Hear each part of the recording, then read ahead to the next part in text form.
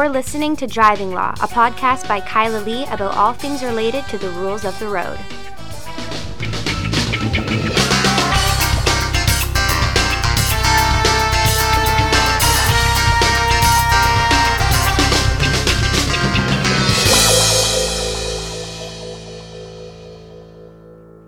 Welcome to another episode of Driving Law with Kyla Lee. Paul Doroshenko is away this week, but to replace him, we have an extra special guest, Dana Larson, who is a cannabis activist, author, somebody who actually got to get Mike Farnworth on the phone, which you're going to hear about.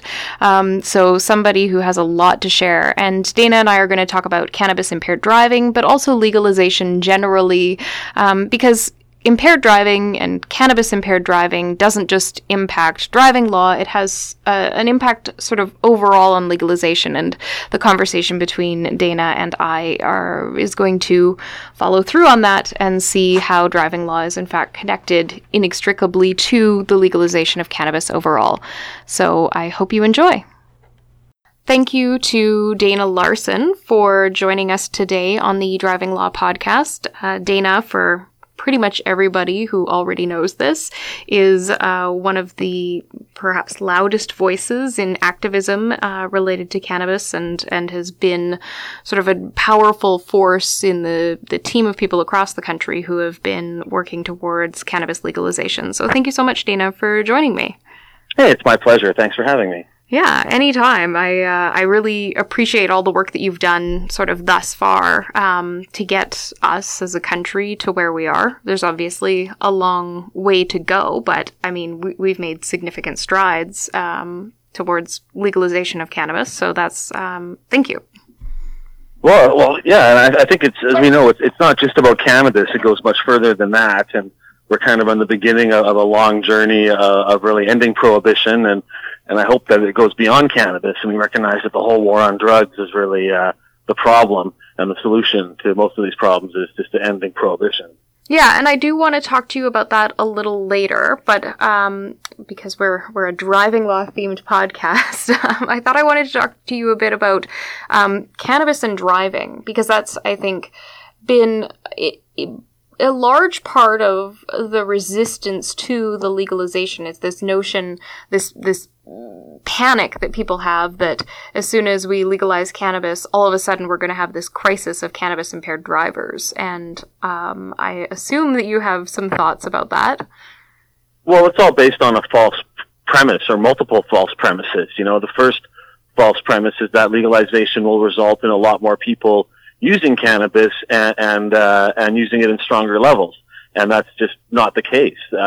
The American states that have legalized have not seen any big increases in impaired driving under cannabis or anything like that. And if you look historically, the biggest growth in cannabis use in Canada came during the 60s and 70s, when the penalties were a 6-month mandatory jail sentence for possession of cannabis.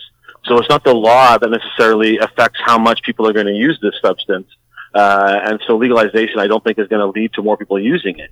That's the first fallacy. But yeah, go ahead. I was going to say, do you think that part of the problem is sort of this idea that government has that maybe is misinformed because of policies like we have in the Lower Mainland, with lots of the police departments not doing arrests for simple possession and just doing no-case seizures, that there's not as much cannabis use going on as there in fact is? Or is it more than that?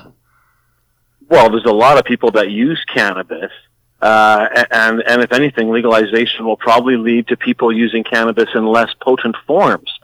We see, as we move towards legalization, what's the most popular growth thing? CBD, which has got virtually no psychoactivity. That's what people are really interested in, less potent cannabis, ultimately, rather than stronger stuff in that way. And yeah, I think that a lot of people are already using cannabis. And so the second fallacy that this idea that there's going to be more accidents is that cannabis is that people using cannabis are dangerous on the road, and that being a cannabis user means you're more likely to have an accident. And the statistics don't really back that up. And what they also don't consider is that a lot of people switch from alcohol to cannabis. Yeah. And when people switch from alcohol to cannabis, that's a more responsible choice and makes them safer in every way. And you don't get a hangover. It's just generally a more pleasant experience. And I mean, you're a lot safer on the road as well, and that's a big issue. And, cannabis can be impairing for drivers. I would never say it can't be, right? It's normally novice users, first-time users, and people who are eating large quantities can be impaired. Yeah, but at the rate that the average person uses it, a few puffs off a joint, is not impairing, and certainly even studies that show some minimal impairment, it's always vastly less than that caused by legal amounts of alcohol. So they blow this all out of proportion.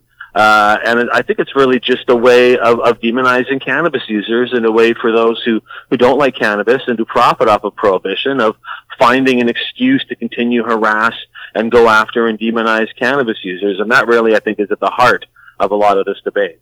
Well, there's an industry behind, not just behind impaired driving, but also behind the criminalization of drugs, and the criminalization in particular of cannabis. It's a money-making industry for a huge number of people. Last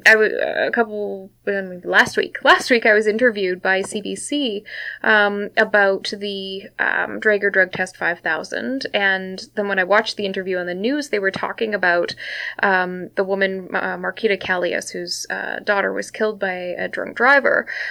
She was talking about the drunk driving defense industry, and that's why we have such low rates of convictions, particularly here in British Columbia. But the industry isn't just the people who are defending it. The industry is also the people who are investigating it, who are prosecuting it, who are making money off selling the equipment that assist in the investigations, and the same is true for cannabis. It is very lucrative and a very big industry, and the whole prison industrial complex around the whole war on drugs is very lucrative in many ways. And in fact, there's a huge prison strike going on in the U.S. right now because prisoners are fed up being treated like slave labor. And a very disproportionate number of prisoners are there because of nonviolent drug offenses, and they shouldn't be criminalized at all, and certainly shouldn't be in jail. And so, there is a big industry, and we're going to see a lot of people, and we got this new drug testing method now that they're putting out there. That's going to be very lucrative for the companies that produce those products. Mm-hmm. And there's a real irony here with the legalization that we're getting in Canada, that it seems to be coming with a big boost to police budgets across the country to enforce legalization. They need more money to enforce legalization than they were needing to enforce prohibition. And that's really absurd, and feels to me like they're just sort of trying to buy off the police and get their complicity in legalization by giving them extra money and quieting them down. But it's really a problem because policing costs have been out of control in Canada for many years. Under Harper, there was actually a big national summit of mayors and premiers working to try to figure out how to get policing costs down in Canada, because they were sucking up all the other aspects of municipal budgets.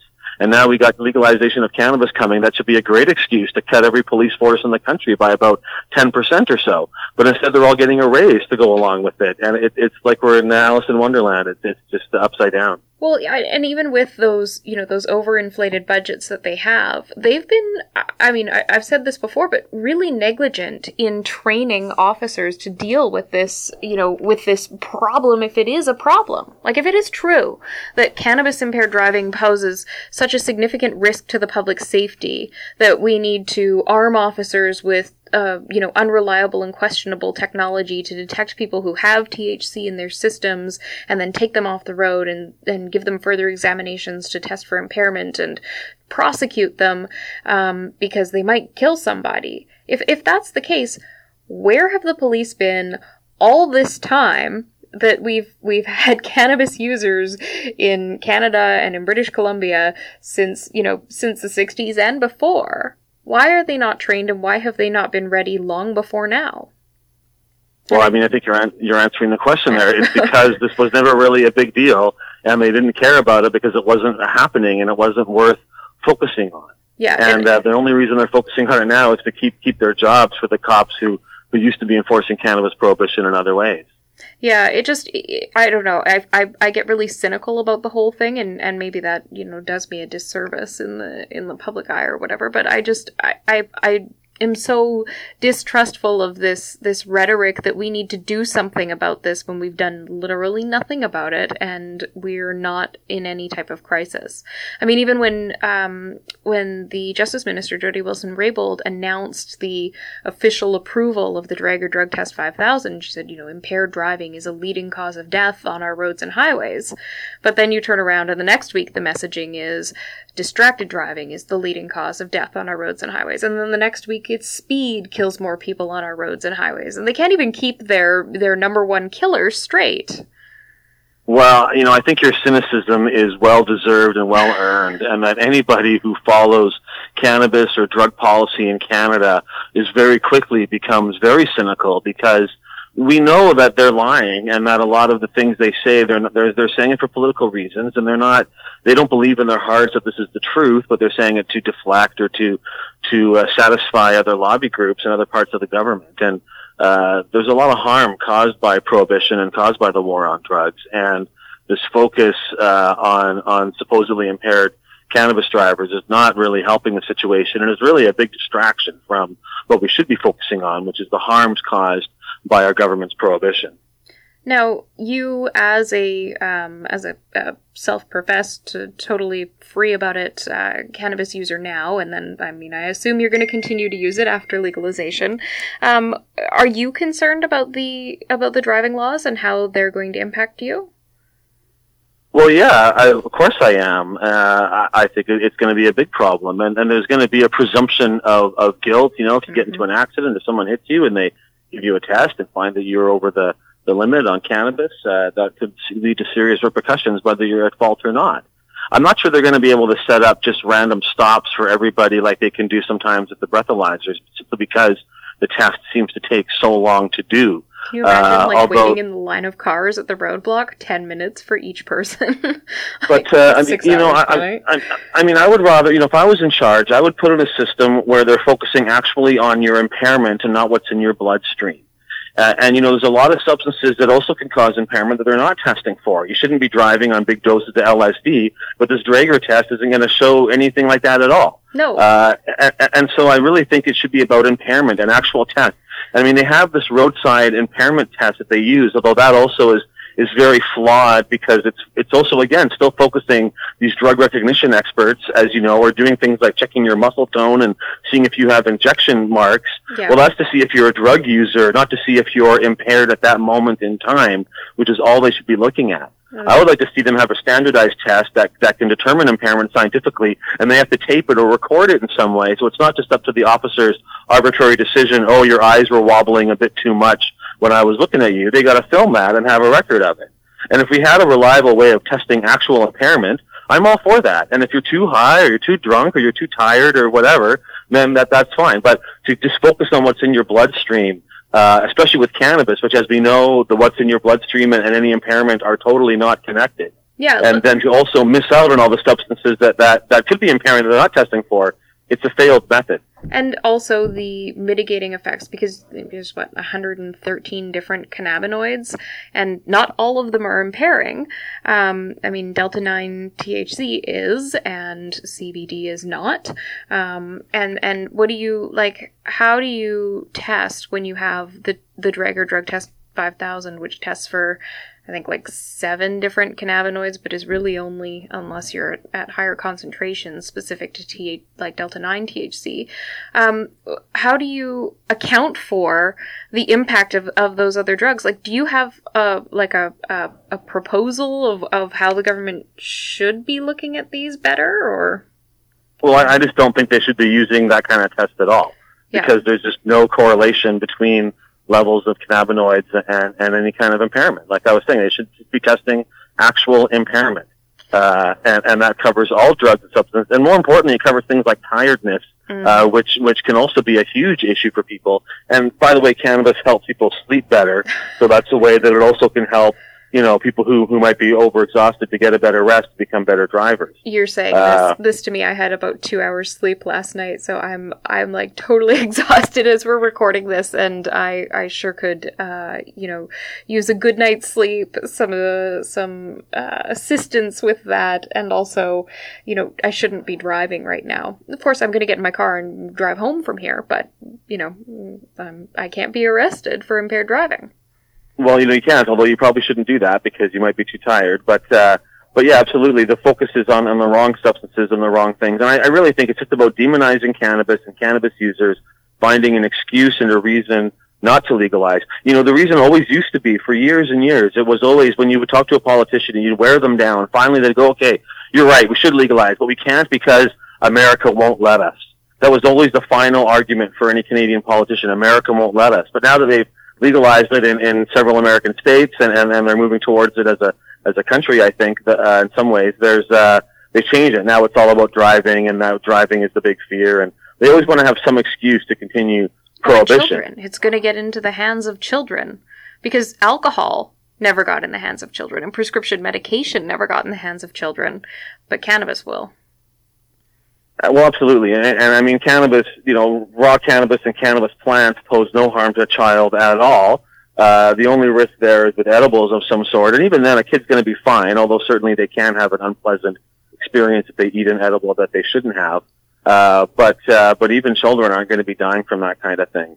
And there's a lot of fear around cannabis plants and children being around cannabis plants, but a cannabis plant growing in a playground in elementary school is not going to harm anybody, in any way. Neither is a plant growing in someone's home as well with children around it.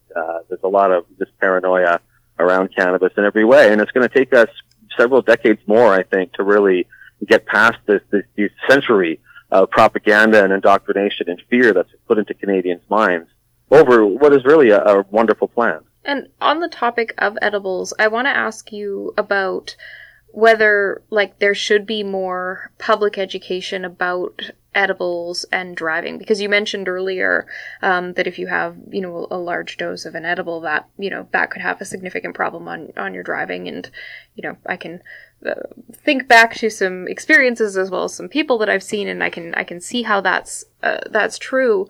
But we're not focusing on telling people, hey, if you have an edible, start slow and low, and wait and see how it impacts you. Give it time, and don't get behind the wheel for a couple hours until you're sure that it's either not kicking in or it's kicked in and it's done its thing.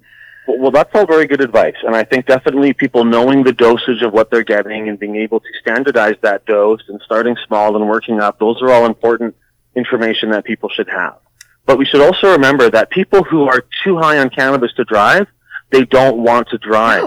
No. People who get too high, they know they're too high, and they don't want to do that kind of stuff. Cannabis does not lead to the same kind of false bravado and overconfidence that alcohol does. So someone even who's been smoking cannabis might even be okay to drive, but they don't want to because they don't feel like taking any risks. Cannabis affects people very differently, and someone who's eaten too much, the only real risk there, I think, would be eating too much and then driving before it kicks in and then getting high while you're driving or something. But anybody who's eaten a bunch of edibles and is in the middle of that experience has no desire to drive anywhere and would never be very unlikely to get behind the wheel of a car. Sometimes very unlikely to get up from the couch.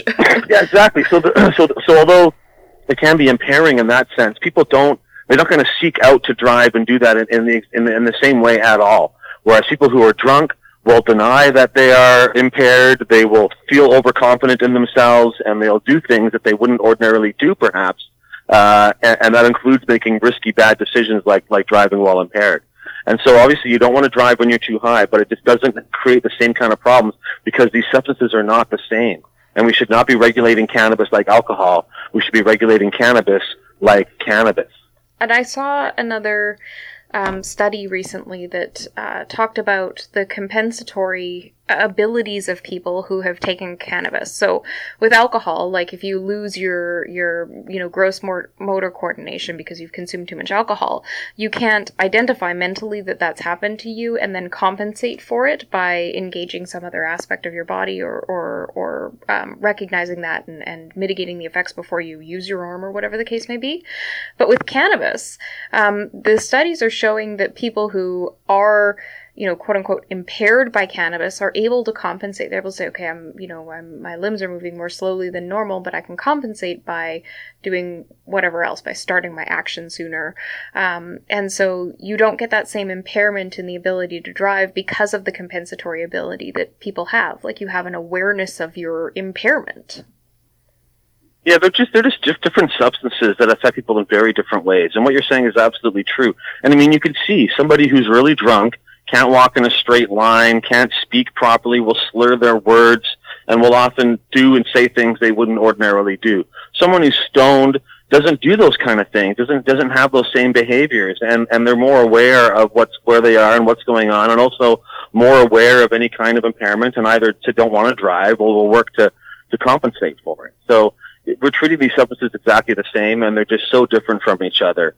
And, there's a lot of pharmaceutical drugs that can be very impairing to users. Mm-hmm. And the way we deal with that is to put a warning label on it saying, warning, don't operate heavy machinery after using this drug. We don't have a blood test or a breathalyzer test for any pharmaceutical that can impair people at all. I know there's no push for that either, even though they can be driving on Valium is probably not a good idea. But there's no test for that. It's only cannabis that they have this big push to have this test and to treat it like alcohol and do all these things. But there's so many ways you can be impaired. And it's impossible to have one kind of breathalyzer or drug test that tests for every possible substance. It's just a fool's game. And so that's why it's going to be such a failed policy. That's really interesting that you bring that up, because when the announcement about the Drug Test 5000 came out, one of the criticisms I had was the amount of time it takes for the testing, 10 minutes for the analysis. And finally, the CEO of Draeger responded and said, oh, no, we're only going to be in Canada, we're going to be programming them so they only test for cannabis and cocaine. So not opiates, not benzodiazepines, not like anything else that's impairing methamphetamine. I don't want somebody who's high on meth behind the wheel. I also don't want someone high on cocaine behind the wheel, but, you have this device that's supposedly able to test for 7 things, and you're eliminating 5 of them without any good reason for doing so. Is that just to make the test go faster or something? Would it take more time? Or it probably costs more money per test, I imagine, nope. If they had to test for more things. No, it doesn't. No, it doesn't, because it's the same swab that you swab around in your mouth. And the thing that takes the most time, interestingly, because he's saying, oh, this is going to save time. But in our tests with the device, the thing that takes the longest time to analyze for is the cannabis. You get the results for everything else in like 2 minutes, and the cannabis takes 10. So it's not saving any time. Everything else is done really quickly. There's cocaine or they're not. There's opiates or there's not. There's cannabis. We don't know. We're still looking. It doesn't save any time. I don't know why the CEO said this. I don't know if he's misinformed or just wants to misinform the public, because people love to spread misinformation about cannabis and cannabis-impaired driving. But it's interesting, though, that they took out, and in particular, opiates, because we have this huge opiate crisis right now in British Columbia in particular, but across the country, and yet they're not going to be testing for that.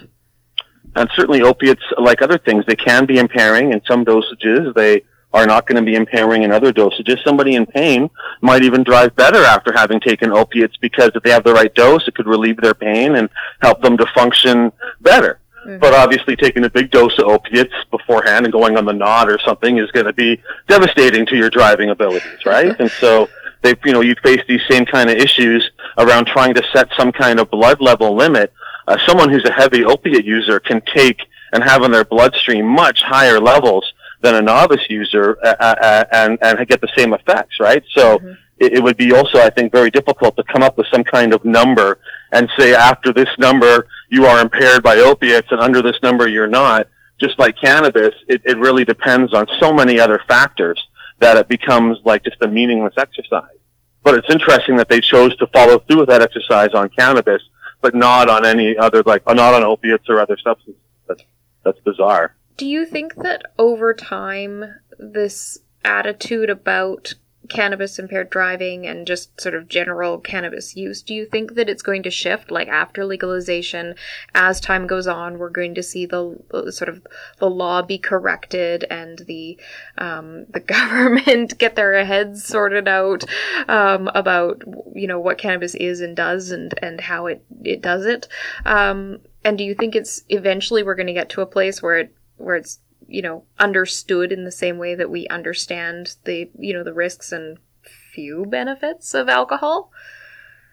Well, I like to think it's going to happen eventually, but I think it's going to be a while. But I would say that public attitudes, I think, are ahead on this. I think the general public, the average person, recognizes that cannabis is far, far less impairing and risky for drivers than alcohol is. I think that a majority of Canadians understand that, and certainly people who are familiar with cannabis understand that. And I think they use that in their propaganda, right? They say, so many people have driven with somebody who used cannabis, and so many Canadians don't think this is a serious issue. We've got to convince them otherwise. And I think, Canadians are actually maybe a little more educated on this issue than the government is, because they seem to understand that for the most part, cannabis and driving is not a major problem and shouldn't really be where the focus is. But yeah, I think over time, as more people get familiar with cannabis and as we move through legalization, I think that over another 10 years or so, we'll see some of these laws ease up. I sure hope so, but I think ultimately it's going to be people like you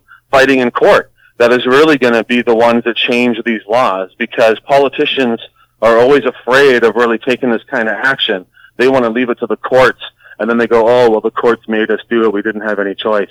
And so I hope that the courts will agree that some of these laws and provisions are just not constitutional and not fair and should be tossed out. Well, I hope that's the outcome. Otherwise, we'll go to the Supreme Court of Canada one way or another on this type of stuff. But I really do hope that our courts are ahead of our legislation in this area, and that they can do a good job of analyzing the expert evidence and analyzing the factual evidence to come to a conclusion about whether the law is in fact good or bad. And I hope they agree with me ultimately, but that remains to be seen. But I think I also want to pick up on your point there about, it's going to take 10 years. And I think that's maybe an optimistic estimate. I would say maybe 25. But I hope that it happens in our lifetime. Well, it's going to be a long process, that's for sure. I was looking back on alcohol prohibition, and when they ended the ban on alcohol in British Columbia, for the first 10 years after that, the only sign a beer saloon or a bar could put outside was one that said open. They couldn't advertise or promote or anything in any way. After 10 years, the law was changed, and they were allowed to add another sign, one that said licensed establishment, and that was the most they could do to promote alcohol after a decade after prohibition. So I think we're going to see it. You may be right. It could be 20 years. It could be longer. I think the cannabis story is a little different than alcohol prohibition, but there's certainly a lot of similarities. And if anything, cannabis prohibition is far more entrenched in our society than alcohol prohibition ever was. Mm-hmm. So by that standard, it may take much more than 20 years to get to the real end of the stigma and the harassment and the persecution of cannabis users. Now, it's not just cannabis users, and you and I have talked a bit about this, and I know you've talked at length with Paul Doroshenko, who's the sometimes co-host of this podcast, about this. It's not just cannabis users who face this stigma and harassment and persecution. It's drug users overall. And that leads to a lot of really big social problems, particularly right now. Well, absolutely. And, I've been saying that what we call the war on drugs ultimately is a genocide against dehumanized drug users. Mm-hmm. And people sometimes get upset when I use the word genocide, but, in countries like the Philippines, they're mass murdering drug users on the streets of their cities with the president of the country egging people on and encouraging this. And there's been thousands and thousands of people murdered for suspicion of drug use. And here in Canada, people are dying 4 a day in British Columbia, more all across the country. and the government simply refuses to end the persecution of drug users, which is what is fueling these deaths. So whether people are getting shot down in the street or whether they're being murdered by government policy, it seems like drug users' lives are just expendable, and no politician really cares when another drug user dies. Yeah, and it's interesting that their reaction, and I don't hate what they're doing with the lawsuit against the opiate manufacturers. I think that is, we have the Healthcare Cost Recovery Act for a reason, and it's an important step to take because it is such a huge public health crisis and because it's been so financially taxing for the province, especially with the rates of, 4 deaths a day that we are seeing right now.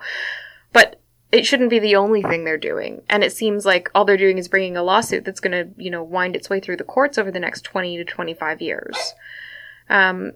You have suggestions?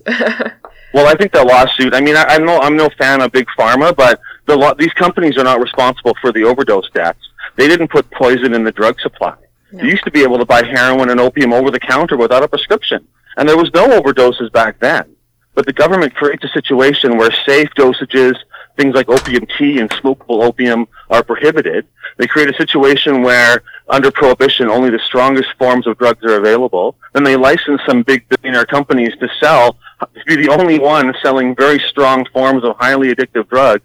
And then they get surprised when there's problems. Like, it's entirely a government-created problem. And being a drug addict or being a dependent on a drug is by no means be a death sentence. If it was, we have a lot of coffee addicts out there who I think would be facing some pretty serious problems. So this lawsuit, I think, is a distraction. If it was one small piece of a much larger effort, then okay, that would be fine. But ultimately, we should be suing the government for prohibition and for not creating a safe supply of drugs that people can access. That's what's killing people. And I would love to launch either a human rights suit or a direct lawsuit against the government, against the provincial and or federal government, saying that they are killing people with their drug policy and that they need to be held accountable for that.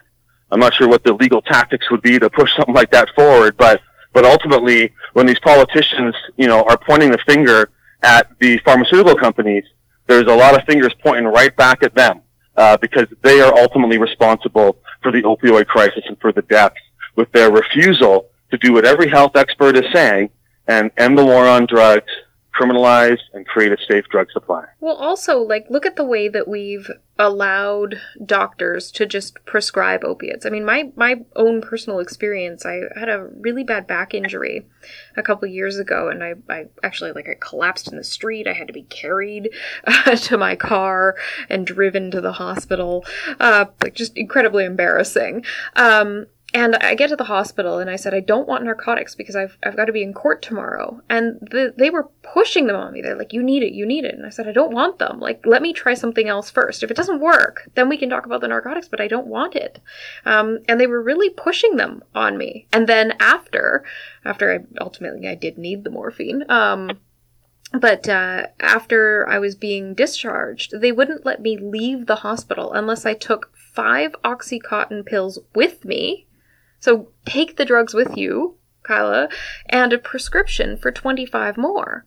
And I thought, if you compare that, basically being forced to take a highly addictive substance that we know has led to a lot of these people who end up accessing the illegal drug supply, because they can't, then get the medicine that they were once prescribed because they're now an addict and they don't need it for, to treat an injury any longer.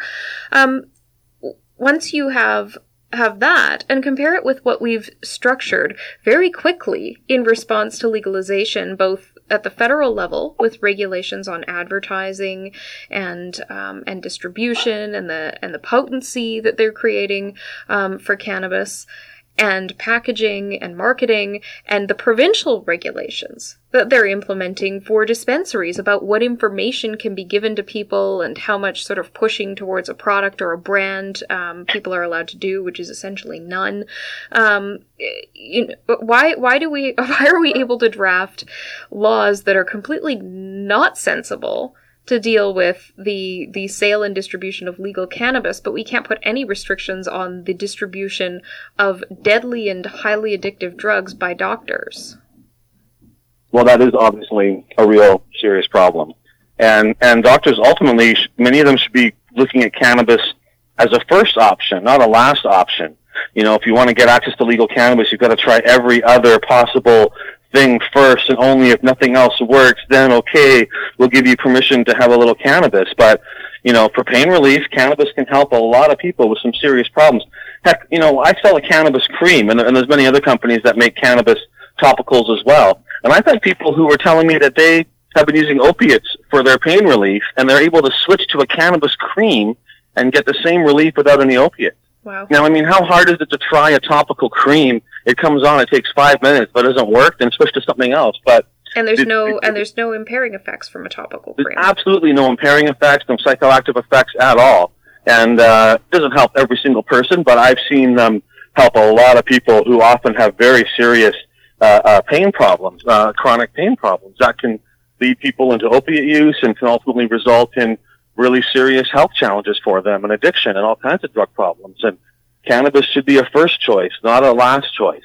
And opiates, I mean, I agree, they're overprescribing and over medicating people, but at the same time, I think we want to be careful that we're not restricting it so much that people who are in pain are being forbidden access to their medicine, and that often leads people to worse problems, right? They say, oh, too many people are getting hooked on it, so we got to cut off all the opiate users and get them off this stuff, and then people are like, oh, well, now where am I supposed to get it?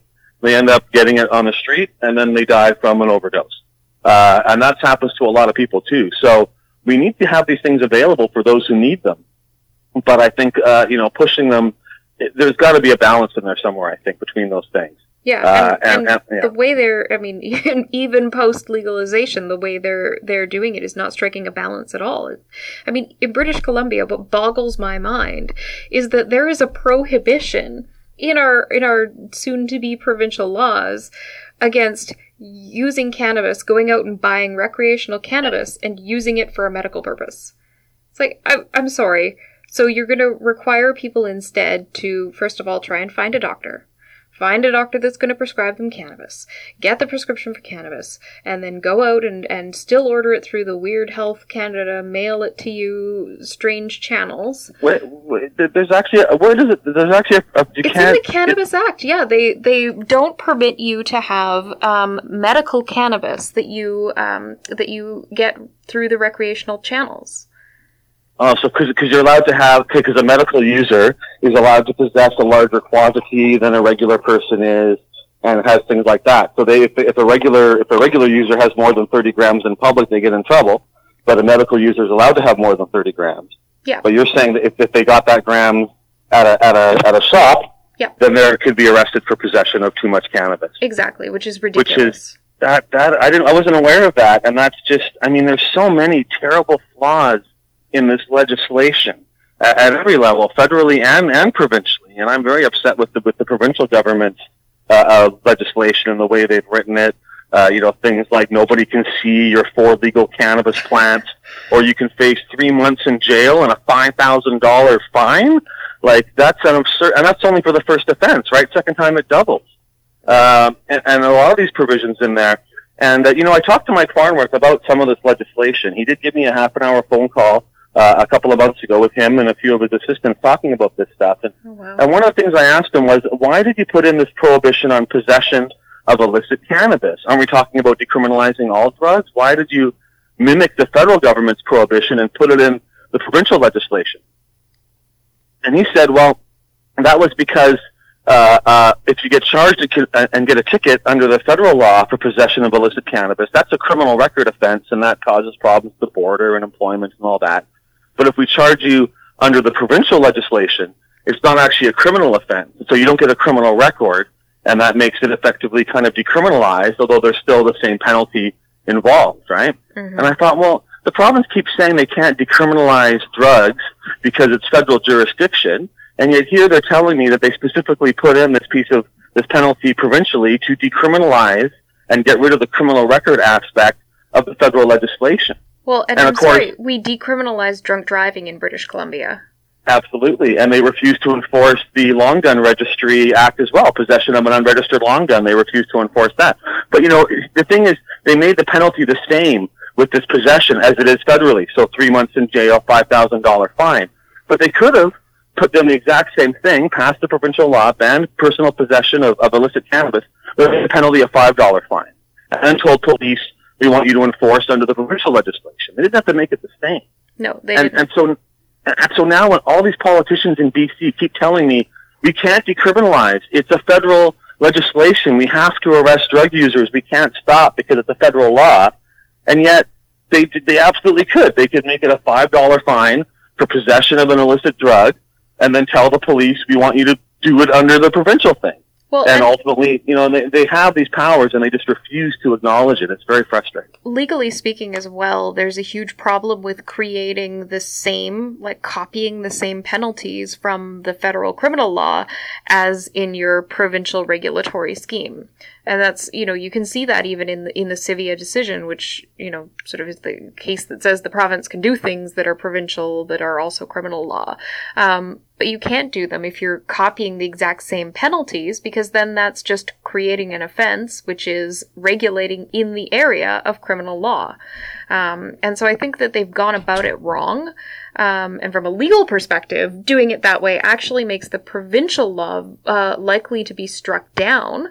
The federal law will supersede under a paramountcy analysis, and then you have people ending up with criminal records and criminal charges, and the whole purpose of the province's decision to do this being completely thwarted by the manner in which they chose to do it.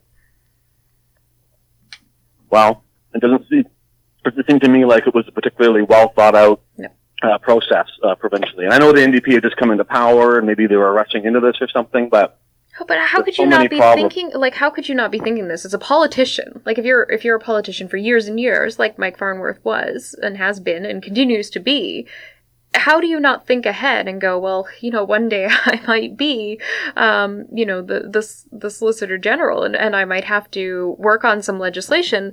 Let me think through these problems in my head beforehand so I'm ready when the time comes, if it comes. I don't know, maybe I'm thinking ahead too much.